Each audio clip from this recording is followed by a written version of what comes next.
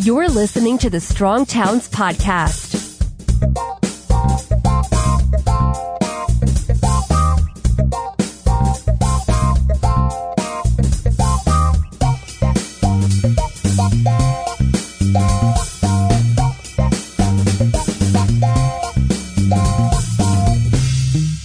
This campaign season, our leading political candidates have indicated that they want to make game-changing investments in infrastructure.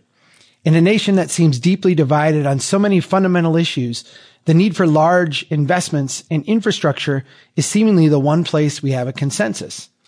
At Strong Towns, we understand that America's approach to growth and development is bankrupting our cities. And this begs the question, if we're committed to spending more money on infrastructure, how do we do it in a way that actually makes us better off? Today, I'm very excited to have Thomas Fisher. He's a professor in the School of Architecture at the University of Minnesota. He's also the director of the Minnesota Design Center. He's a graduate of Cornell University in architecture, and he's written extensively. I've got his book sitting right here on my desk, Designing to Avoid Disaster, The Nature of Fracture Critical Design. And he also published a book last spring that you need to read titled Designing Our Way to a Better World. Professor Fisher, welcome to the Strong Towns Podcast. Great to be here, Chuck. Hey, you and I have been needing to do this conversation for a while. I love your work and am very happy that we have you here in the state of Minnesota. I want you to react, I guess, first off, to the notion that our presidential candidates seem to agree on, that we need a large surge in federal infrastructure spending. How do you react to that notion? Well, I think that it's clearly an example of our using infrastructure as an economic stimulus, which we've long done. There's, I think, recognition on part of both parties that not only jumpstarting the economy, but also putting people to work who seem to be struggling on our existing economy, people who may not have college degrees, people who are in the construction industry, or may have manufacturing jobs that are disappearing overseas. I think there's a sense that infrastructure is one area where that segment of our population can still make meaningful contributions. So I do certainly understand why both Democrats and Republicans are talking about this, and I think it's good. I think the real issue, which you really refer to in your opening remarks, is the question of, well, what kind of infrastructure should we put in place? What I worry about is we're going to continue to build 20th century infrastructure based on 20th century assumptions about our economy, about technology, about how people want to be living and working in the future. And if we end up doing that, we're actually going to be wasting a tremendous amount of money and have all kinds of other negative impacts. So it's both a good thing, I think, in the sense that we need this, but it could potentially be a very bad thing for us if we don't do it correctly. I feel like the centerpiece of your work is really a recognition of the nuance of design. How do we do nuance of design with a federally funded system? I mean, is there a way to, in a sense, distribute this money and get better results? Well, a lot of the work that we do in my center is around this idea of design thinking, and that begins by actually talking to people. This is part of, I think, a larger shift that's going on in our country away from kind of top-down expertise models where we used to design infrastructure in the past, for example, with, public officials and the engineering community sort of deciding, okay, which roads and bridges need to be fixed or put in place with very little input from the actual people using this infrastructure. And the shift has really been, you don't start there. What you do is you start in conversation with communities about what kind of future do they want, how are they actually living and working and moving around, and how do they see that changing in the future, and engaging them as a source of ideas around which you then build the appropriate infrastructure. When you do that, you find that there may be a lot of different kinds of infrastructures depending on place, depending on the needs of particular communities. But I also think that as part of that conversation has to be, what can we actually afford? And this is where your work, Chuck, and the work of Strong Towns is so important, because you keep raising the economic and financial argument. And if communities really looked at what they could afford and confronted that right at the beginning, I think we would find a very different kind of infrastructure that we would be putting in place going forward. I know a lot of the unaffordability issue comes from the fact that a lot of this stuff we don't pay for directly. I can't think of how many plans I did at the local level where the city, wanted essentially all these crazy things. And it essentially became a wish list for us as engineers then to go out and seek grant funding or other kind of partners to help make those things happen. I'm with you, and I understand the need for, in a sense, the surge in spending. What I'd like you to get at is you have this blunt instrument, in a sense, of money coming from Washington and these really kind of weird incentives at the local level. How do we square that? Is it possible to square that? And how would you start going about it?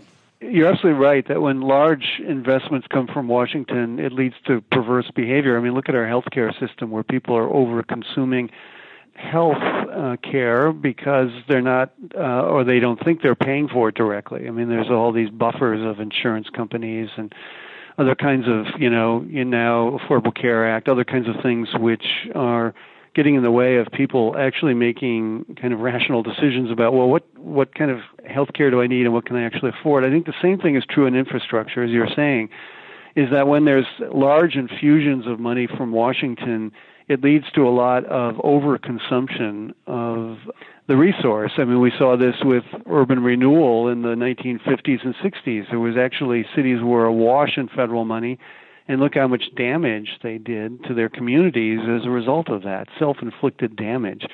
And so we certainly don't want that to happen again. And, we need a much more nuanced way of thinking about finance and about capital and about assets. So that, for example, one of the great untapped assets in a community are the skills of the people themselves in that community. And of course, in earlier eras, in the 19th century, before we had large federal investments to make, a lot of communities made very sensible infrastructure decisions based on what they actually could afford, and frequently they were somewhat more communal. I mean, there were people in the community who were helping, put in the dirt roads and then dig the ditches. In fact, I think there would be a lot of benefit to go back to a much more localized system that did not always just depend on getting large amounts of money from the federal government in order to make it work. The pushback that you get with that conversation, and believe me, I'm very sympathetic to it. We've had that conversation, you and I, many times. The pushback that we get is, sure, Chuck, things were a lot more communal and people worked a lot more closely, but you also had sewage in the streets and burn barrels and tuberculosis and what have you back in those days. You really want to go back to that. What is the balance, between this notion of kind of localizing things a little bit more, yet having maybe a floor that you don't fall beneath? You see what I'm trying to balance here? There's a set of the competing principles, Yeah, I agree. Although, I think one of the changes that's happened is the idea of ecosystem services. So nature actually can do a lot that we don't take advantage of. I mean, it's really good at cleaning water, for example, but we don't allow it to do that. We build large, water purification plants. So I think that part of this is, are there natural means to do some of this that aren't about, spreading disease and going back to some primitive existence, but actually is a much more sophisticated way of utilizing natural processes rather than always thinking that the solution has to be a gray infrastructure, kind of hard infrastructure solution. So that's one piece. Another piece, at least for part of the infrastructure, is I've been doing a lot of work recently on autonomous vehicles and the change that's happening in transportation. And as we look more closely at those infrastructure needs, they're dramatically different from what we're putting in place. I mean, the idea that autonomous vehicles essentially need one pass lane in each direction. And so at a time when we're trying to build, 8-lane highways and thinking about expanding 4-lane roads to 6-lane roads and 6 to 8-lane roads, I mean, we're still thinking about infrastructure with very old technology in mind. Actually, a lot of the new technology suggests that we need a much smaller profile of infrastructure. And actually, in the process, creating more space within the public realm that would also allow for eco-services to take some of the infrastructure loading. So, rain gardens, stormwater methods that use wetlands rather than constantly building sewer systems and what have you. So I think that these two things, this technology change and the greater sense of eco-services, both need to get sort of rolled into our conversation about infrastructure. And those are very localized kinds of conversations. I mean, the green infrastructure that might work in one location would be very different from another. So that, I think, is one way to start to try to balance this. It's not an either or. It's not either we continue to build infrastructure the way we did in the 20th century, or we're going back to some sort of primitive existence where we have, cholera again. And, we have to resist this kind of either or polarization and recognize that we have a much more nuanced set of tools available to us now. Let's say you're sitting in Congress in January of next year. We've had such a crazy election cycle. It's hard to imagine what that would be like. But let's say there's some sober people there about to spend hundreds of billions of dollars on infrastructure. And they call you to testify and they ask you, what kind of stuff should we fund and what kind of stuff should we not fund from, here in DC with this bill? What would you advise them? Well, it's a great question, Chuck, and one I probably should have thought more about. I mean, because I think it's highly likely that will happen, and of course, I think that the immediate response is, well, we'll give it as block grants to states, which may be. I do think that the more the money can move into more local government, the better. Simply because I think, Washington can't. I mean, I don't think we want another, highway program the way we had in the 50s. And we don't necessarily want, another big central Washington, D.C. driven infrastructure program. But I think that as the money gets distributed to state and local governments, that there need to be certain kinds of incentives to not just spend this money as fast as possible on what we already know what to do, and some kind of incentives and criteria that would encourage using the assets of communities as much as possible, using the natural resources of communities as much as possible. Maybe it could really be framed in terms of some sort of a balance between gray infrastructure and green infrastructure, between for example, using it as local economic development. So rather than having, large contractors do all of this, is to say, half the materials have to come from your local economy, half the labor has to be local labor, some percentage of the equipment has to be, locally derived. And so there could be criteria that would encourage this to be much more innovative, creative, much more of a local economic development driver, much more contextually sensitive and sort of bottoms up from the community rather than large scale construction companies coming in from the distant big cities to just put all of this into place, and with communities ending up with much more infrastructure than they want or need. So I think that setting those criteria and getting this money as flexible and as locally controlled as possible, I think, would be what I would suggest. I'm a licensed engineer. You're an architect. You're involved in training kind of the next generation of thinkers, and your research is quite extensive as well. But I'm wondering, as someone who's been in private practice for a while, sometimes it's painful to think, and it's a lot easier to just kind of get the money and do the project that the code says. How much of this, your vision, requires kind of a different mindset among professionals?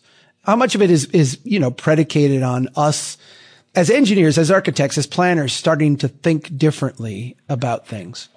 Yeah, absolutely. I mean, it's why I'm in education. I think we absolutely have to have a complete mindset shift in all of the professions that deal with the built environment, the physical environment. And, I've argued in the book that just came out that everyone talks about STEM and we need STEM skills, but we need creative STEM skills.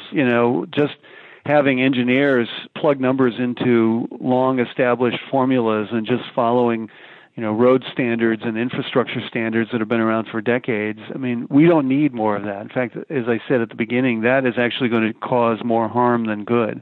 What we need is an educational system that turns out engineers like you, Chuck, who and planners like you, who are willing to ask questions, tough questions, willing to imagine a very different future, who are interested in creative solutions that do not break the bank for municipalities around this country.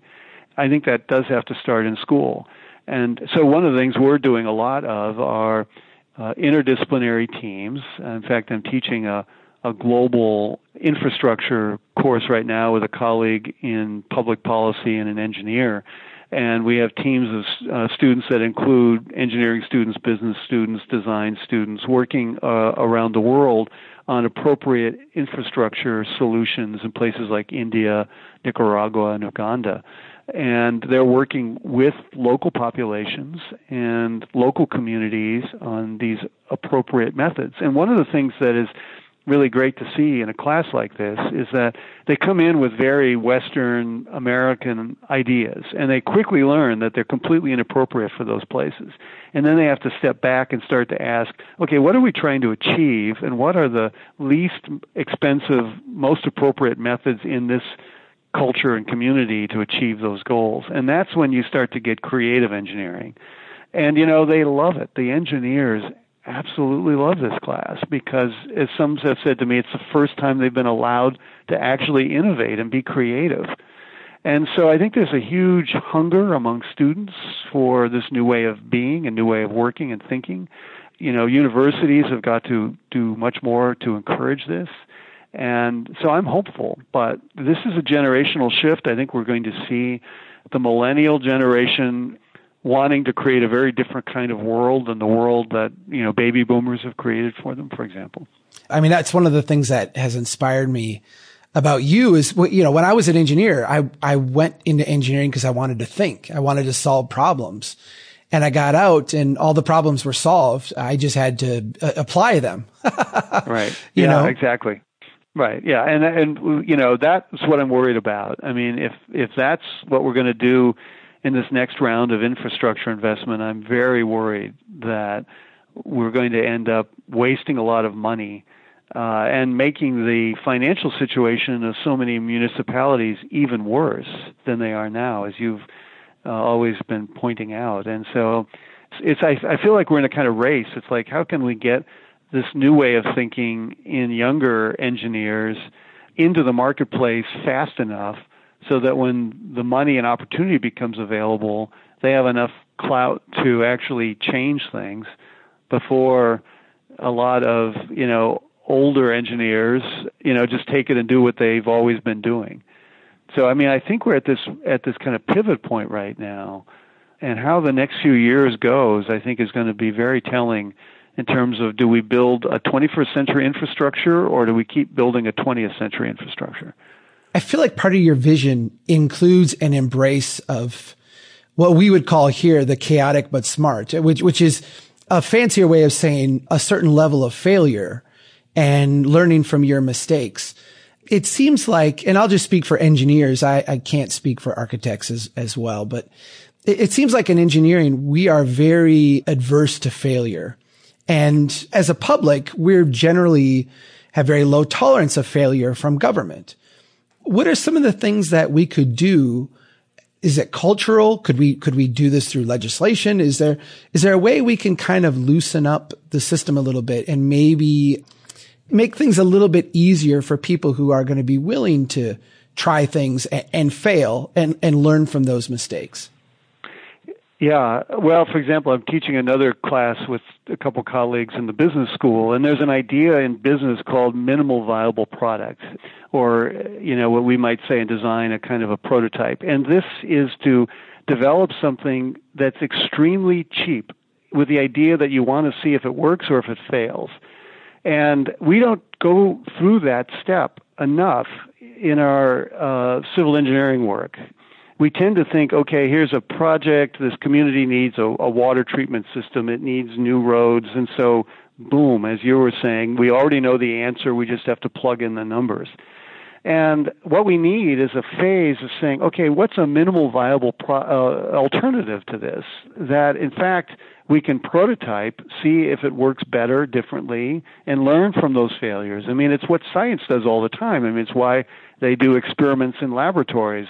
They fail a lot, and they accept failure because nobody's hurt by it. It's low cost. It's in an environment that is in which things are supposed to fail in order to learn from them. You know, I guess what I would say in terms of infrastructure is we have to actually go through a kind of what we would call a design thinking process, which is to say, what do we actually need? What are alternatives to what we've been doing? Are there better alternatives? Let's build a very small, low-cost set of tests to see if these work better, and we'll learn from those failures. You learn quickly. They have to happen. The failure has to happen fast in order to prototype new ways of doing things. And that really demands that we not think we already know the answer. And so, again, this is this kind of mindset shift we were talking about earlier that has to happen. And again, I worry that if we have too much money flooding the system from Washington with the demand that it's really here for economic development purposes, and so spend this money as fast as possible, that we're actually going to preclude a lot of the innovation and creativity that is needed right now. This does seem like something that is at odds. And I've been pondering this a lot lately because it goes to some of my core assumptions about our economics. We're trying to live off an economic system that needs to grow at 3-4% a year just to be viable. The kind of more slow burn, methodical, what I would call more resilient approach seems a little bit at odds with those fundamental assumptions of our economy. Is that another constraint that we're just going to have to try to work our way through? Well, I agree. I mean, I do think, the Obama administration's been, criticized a lot because growth has been slower. But I actually think this rapid growth model of our economy is completely unsustainable. For most of human history, we didn't have economies that were growing at 4%, 3-4%. And yet, when you step back and you look at that, really what we're trying to do is to put everybody to productive work, have people engage in doing productive things so you don't have masses of unemployed people. Well, I think that we need, and I talk about this in my new book, that we need a different kind of economic model. The model can't be, we either have 4% growth or we have massive unemployment. In fact, ecosystems don't work that way, and the human ecosystem doesn't work well that way. Instead, what we should say is, what is the work that needs to be done?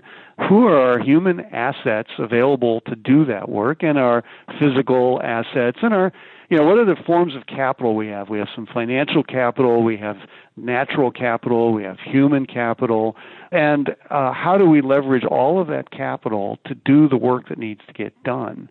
And so you can have, in that way of thinking, a much slower growing economy, but also have full employment. And you also can have people doing meaningful work in their communities that they value. And so I think this is, again, a 21st century way to think about economics, because the 20th century economic model is simply not sustainable environmentally, nor is it, I would argue, sustainable economically. Tom Fisher, thank you so much for being on the program today. I really appreciate you taking the time. I enjoyed the conversation as always, Chuck. Thank you. Hey, thank you. And thanks everybody for listening. Keep doing what you can to build strong towns. Take care. We need your help. If you think the Strong Towns message is important, don't keep it to yourself. Pass it on. You can get more information and sign up to be a member of Strong Towns at strongtowns.org. Drastic times require what? Drastic measures, yes! Who said that? They know that America's one big pothole right now. Bill. That's the story. Chuck Chuck Marohn, this has been fascinating. Oh, Magnet City!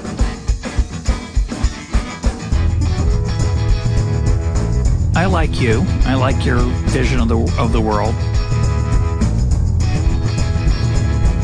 The United Nations Earth Summit, Agenda 21. Yeah.